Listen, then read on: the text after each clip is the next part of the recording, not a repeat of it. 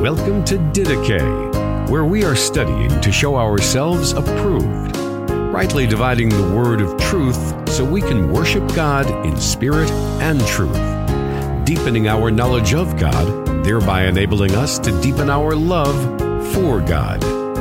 Here is your host, Justin Peters.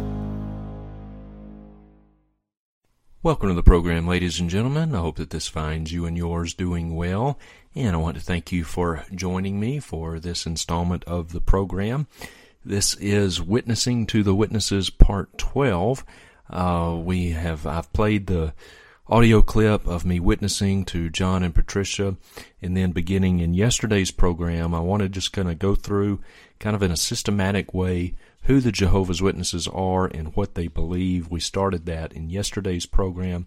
I told you about the first president of the Jehovah's Witnesses, Charles Taze Russell, how he falsely prophesied on at least 2 occasions the end of the world. Much like Harold Camping, we talked about the governing body of the Jehovah's Witnesses, how it literally called it a governing body, and it's led by a president. The Jehovah's Witnesses have had, at this point, 6 presidents, or is it 7? I'd have to, I think it's 7, but anyway, 6 or 7 presidents. I don't have those notes in front of me. Those were from yesterday.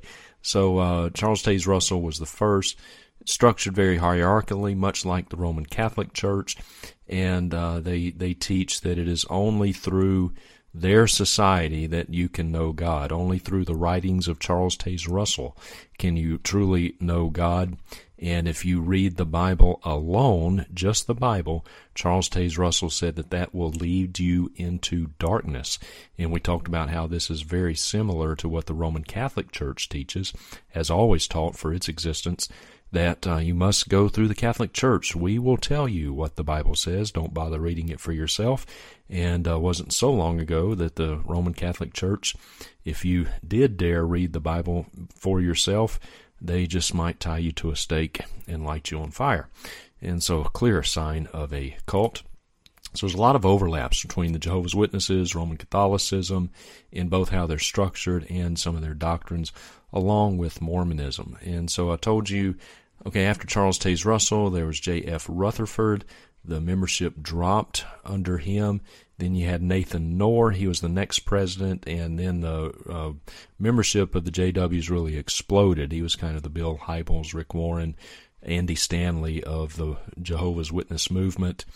And now we come to the next president. I'm not going to go through all the presidents, but these are kind of men who were important and had a big impact on shaping who the Jehovah's Witnesses are today. So next president I want to tell you about is Frederick Franz. Now this guy's kind of interesting, not only he himself, but his nephew. So Frederick Franz, he was kind of the opposite of the previous president, Knorr. Under Knorr, the JW membership exploded.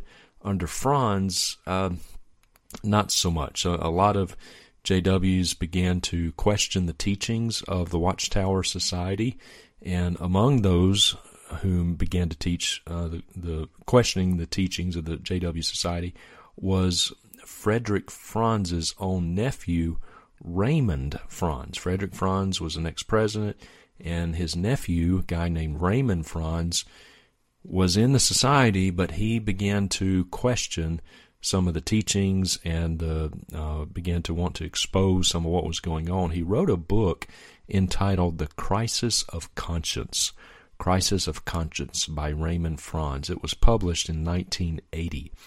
And this book, Crisis of Conscience, exposed the Jehovah's Witnesses as having unbiblical doctrines. It detailed many of the organization's Watchtower Society's false prophecies by Charles Taze Russell and subsequent presidents. It exposed a lot of the corruption within the Jehovah's Witness organization, and I'm sure glad we don't have to worry about corruption anymore. Glad that that's not a problem. We don't see any corruption anywhere, so that's kind of nice. That's been done away with, but tongue-in-cheek. So he exposed a lot of the corruption within the JW organization. he documented some of the lives that were destroyed by the Watchtower Society, including the attempt to destroy his own life. When he kind of broke from the fold and he began to question some of the teachings, expose some of the corruption that was in the JW Society, they came after him. He was proclaimed an apostate. And this is another mark of a cult. Within any cult, whether it's JW or Mormonism, and even Roman Catholicism, is especially true in years past, not as true today, but still to an extent, especially in some other countries, particularly Central South America. You see a lot of this. But anyway, if you dare question any of the teachings of the particular society or cult in which you are involved, if you're one who dares question the powers that be, you are threatened with expulsion. You are shunned, even by and especially by family members. And then this is true of the JWs. If you leave the JWs, it's going to cost you. And maybe when you were listening to John and Patricia, me witnessing to them, they sounded very nice, and they were nice. They seemed like nice people. But if they were to leave the Jehovah's Witnesses, and I don't say this sarcastically, I mean it, I pray that they do. I pray that they do leave it. If they do, it's going to cost them. They will be shunned. They will be persecuted if they truly. Well, they will be persecuted if they truly get saved and come out of it. So, and this happens within the JW organization today. Family members will shun you. They will disown you for leaving the JW. And let's not forget, if you do leave the Jehovah's Witnesses, or if you leave whatever cult, then you have no chance of salvation. If you would leave and you are disfellowshipped, you have no chance of salvation. Now, within the JW cult, you won't go to hell because they don't believe in hell anyway, you might recall. But you will definitely not live forever on earth, and you can for sure forget about being one of those 144,000. You can forget that. So it's a cult. It is a cult. If you leave that cult, it will cost you. And it's interesting. Sorry for that. If you hear the squeaking, that's Mia with her little chew toy. Raymond Franz, the nephew of Frederick Franz. Raymond Franz is a guy who broke away. It's interesting, when you read his writing, he asserted that most of the members of the governing body, now these are the head honchos. He says that most of the members of the governing body were actually amazingly biblically illiterate. And we heard that, did we not?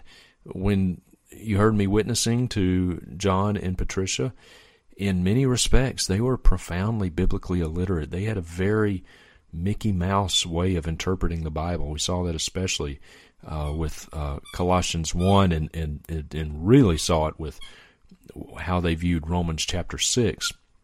In fact, I've been on the Jehovah's Witness website, and they still, on their website right now, they talk about Romans 6, verse 7, and that's one of their supports for annihilationism. There's one of their proof texts that they use to assert that there is no hell. And, it's just a very casual reading of Romans 6, verse 7 shows that is not the case. So, what Raymond Franz asserted about even members of the governing body within the Jehovah's Witness organization rings very true, and we heard that with John and Patricia. The Jehovah's Witnesses are largely biblically illiterate. They're biblically illiterate. They have a few proof texts that they will go to, that they like to cite. They cite out of context, but they have no understanding of theology, no understanding of systematic theology. You might recall when I was talking with John and Patricia, I used the term eschatology, which refers, of course, to the end times, eschatology, and John didn't even know what that was. He had never even heard that term. So the JWs are biblically illiterate, as Raymond Franz asserted in his book, Crisis of Conscience. So anyway, they've had a few more presidents, a couple of more presidents since then, and now they number between 7 and 8 million, about 7.9 million people around the world. Now, if you were a JW, maybe you've wondered, well, why do they go around so systematically? They're so good about knocking on people's doors. And honestly, dear friends, they put us as theologically conservative evangelicals to shame as far as our witnessing goes, because they're very systematic, very deliberate about it. Well, there's a reason for that. They're not really doing it out of love for Jehovah. They're doing it because they're required to do it. The Watchtower Society requires that if you are a Jehovah's Witness, if you're one of their members, Watchtower Society requires that you go out and you spend a certain amount of time going door to door. And you actually have to fill out a field service report. That's what they call it, field service report. And you have to fill this report out every month. And you must report how much time you spend doing your own their perverted form of evangelism and preaching. You've got to fill these reports out. And if you miss a month or two, then that can be very bad for you. If you don't have a really good reason, if you're not stove up in ICU or something like that, if you don't have a real good reason for missing your field service report, then you will be considered inactive within the Watchtower Society, inactive, and that's not a good thing. So, filling out these reports. Now, according to the statistics that I was able to find, the number of Jehovah's Witnesses is increasing. Their numbers are going up. They are increasing, but they are increasing at a decreasing rate. Okay? They're increasing, but their increase is coming at a decreasing rate. In other words, best I can tell, their rate of increase began to decrease in the year 1995. Up until 1995, they were enjoying pretty steady, significant growth year to year. They were growing quite well, a substantial amount every year. But in 1995, that rate of increase began to decrease, if that makes sense. And I think it's interesting that this started happening in 1995, and that decreasing rate of increase, if you follow that, the decreasing rate of increase has continued since 1995. And I think it's the reason it started in 1995 because that's right around the time that Al Gore invented the Internet. Wink, wink, Al Gore. He didn't really invent it. He says he did, but he didn't. But that's when the Internet came around and people really began to use the Internet. And I don't think that's coincidental because now, anybody can go on Google the Jehovah's Witnesses and Google Jehovah's Witness critique or something like that, and there's all kinds of websites out there that show you how unbiblical the Jehovah's Witness organization is, and so this information is available for anyone to see. And so I think the invention of the Internet has kind of tempered their rate of growth a bit. They're still increasing worldwide, but that rate of increase is decreasing. So I would love to see that their numbers just start to go down instead of a slow increase. But anyway, the rate of increase is decreasing. All right, now I want us to turn our attention to some of the beliefs, the doctrines of the Jehovah's Witness. So let's start working our way through their doctrine. If you want to number this, number 1 or letter A or however you want to do it, first belief is this: divine guidance, divine wisdom, and knowledge comes only through the Watchtower Society. They believe that divine guidance, wisdom, knowledge comes only through their society, the Watchtower Society. So if you're not a Jehovah's Witness, then you cannot know God. You cannot have any biblical wisdom. If you have only the Bible, that will lead you into darkness. Remember, that's what Charles Taze Russell said, their first president. So this is their kind of one of their cornerstone beliefs, that divine guidance and divine wisdom comes only through the Watchtower Society. Again, this is a mark of a cult. This is what you see with every cult. It's what you see with Mormonism. It's what you see from Jehovah's Witnesses. It's what you see from Islam. It's what you see in Word of Faith, that these people claim to speak for God. And so if you question them, it's tantamount to questioning God himself, so you dare not do it. They're the only ones, they're the only dispensers of divine truth. Now, in case you're wondering, well, don't we kind of say the same thing as Christians? Yes and no, and here's what I mean by that. Yes, we claim that Jesus is the only way to be saved. He is the only way to heaven. He is the only God, only Savior. But we don't claim that we are the dispensers of that truth. The Bible is. We point people to the Scriptures. That's the dispenser of truth, not a denomination, not Baptist, not Presbyterian, not whatever. It's Scripture alone. That's the source of truth. So what you'll notice about every cult is every cult will either say, don't read the Bible, or, okay, you can read the Bible, but you also need this. You also need this from us. You also need the Book of Mormon. You also need the Watchtower Society. That's what you really need. So that's a sure mark of a cult.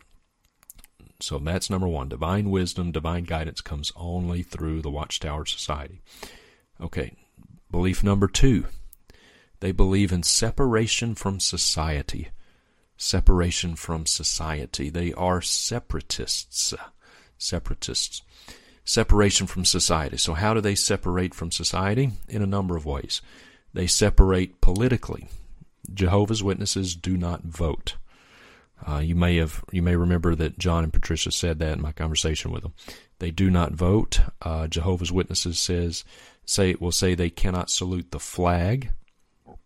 They'll never salute the flag. They will not say the Pledge of Allegiance. And honestly, that point in and of itself, I don't begrudge them in that.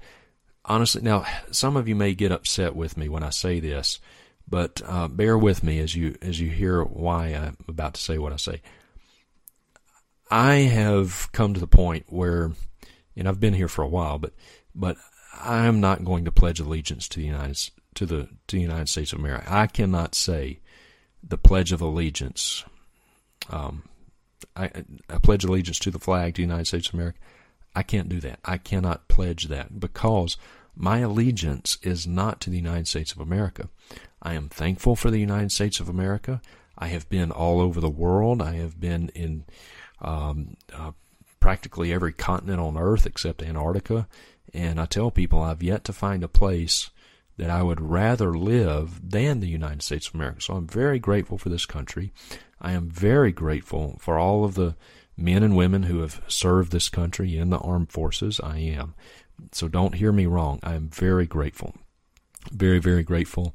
And I will tell occasionally when I'll see a service member, especially an older one like a vet, I'll thank him for his service. I'll also give him the gospel, but I'll thank him for his service.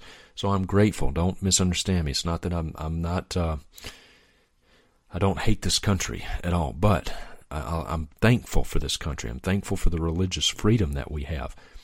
But my allegiance is not to this country. And I talked about that in the program that I did on the election. My allegiance is not to this country. My citizenship is not in the United States of America. My citizenship is in heaven. So the only allegiance that I will pledge is allegiance to Christ. I will pledge my allegiance to Him. I will pledge my allegiance to the Bible, my faithfulness, my fidelity to the Bible, my confidence in the Bible, all of it. I will pledge allegiance to that. I will pledge allegiance to God. But I cannot pledge allegiance to the United States of America because the time may well come when the United States of America will tell me I've got to renounce my faith in Christ. And so I'm not going to pledge allegiance to a country that very well may tell me that I've got to disown my Savior. So my allegiance is to one and to one only, capital O, one. So I don't disparage them in and of itself, that. But anyway, they are separatists. They will not serve in the military. You will never find a Jehovah's Witness in the military, and so, like, if the draft were to be reinstated, they would submit some kind of a religious objection, and so they won't serve in the armed services. Now, I will say this. John brought up an interesting point that I don't guess I've ever really thought of. He asked me if I would ever serve in the military, and I've told people before that had I not been crippled, I probably would have gone into the military, into the armed services. Here's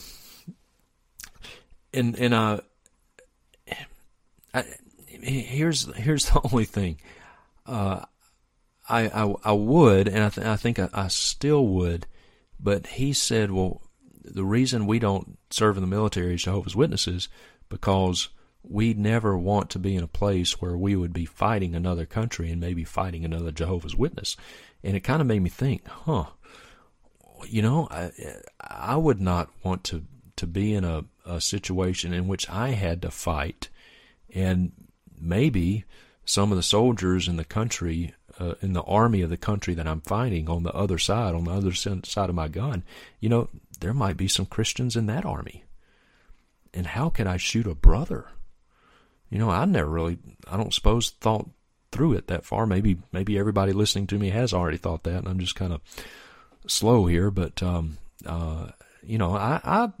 sure that there have been members of armed forces of countries that we have been at war with. I'm sure there has been a smattering of Christians in some of those countries that we have fought before. So that would be very difficult, for me to point my gun at someone, not knowing whether or not maybe that person that I'm got in my crosshairs happens to be a Christian. So I'm maybe about to dig a hole here for myself, and I hope you don't get too mad at me. But I would assume that somewhere, even in the German army in World War II, I am sure that of all of the people, all the men who fought for the Germans in World War II, somewhere there had to have been a few of God's sheep somewhere who just, and I know for a fact that not all German soldiers knew what was happening at Auschwitz or some of the concentration camps. They didn't know that. But I would imagine that there had to have been a few somewhere, Christians, because God has His people from every tongue, tribe, and nation, and that does not exclude. It did not exclude Germany. There were probably even a couple of Christians, a couple of men somehow got the gospel even in Japan. I have no doubt that there are Christians in the Russian army right now, even though we've never been in a hot war against Russia per se. But anyway, I don't know. Email me. Tell me your thoughts. It would be tough, but I do have great respect for our military, and I'm very thankful for them. So don't hear me wrong. I'm not bashing on the military at all. I'm very, very grateful for them. But anyway, all that to say, the Jehovah's Witnesses are separatists. They do not vote. They do not hold office. They will not serve in the military. They do not salute the flag. They will not say the Pledge of Allegiance. Also, another aspect of their separatism is that they do not observe holidays. They do not observe holidays. You will not find a Jehovah's Witness celebrating a birthday or Christmas or Groundhog Day or something like that. And I am looking at my time, and we are out of it, so I'm going to have to wrap this up. We will continue this tomorrow, dear friends, walking through what the Jehovah's Witnesses believe. And until our next time together, Lord willing, tomorrow, may the grace of our Lord Jesus Christ be with you all. Thank you for listening to Didache. We hope that you were encouraged and edified by what you just heard. If you have a question or comment for Justin, are interested in more teaching resources, or would like to have him come and preach at your church or conference, you may contact him at justinpeters.org.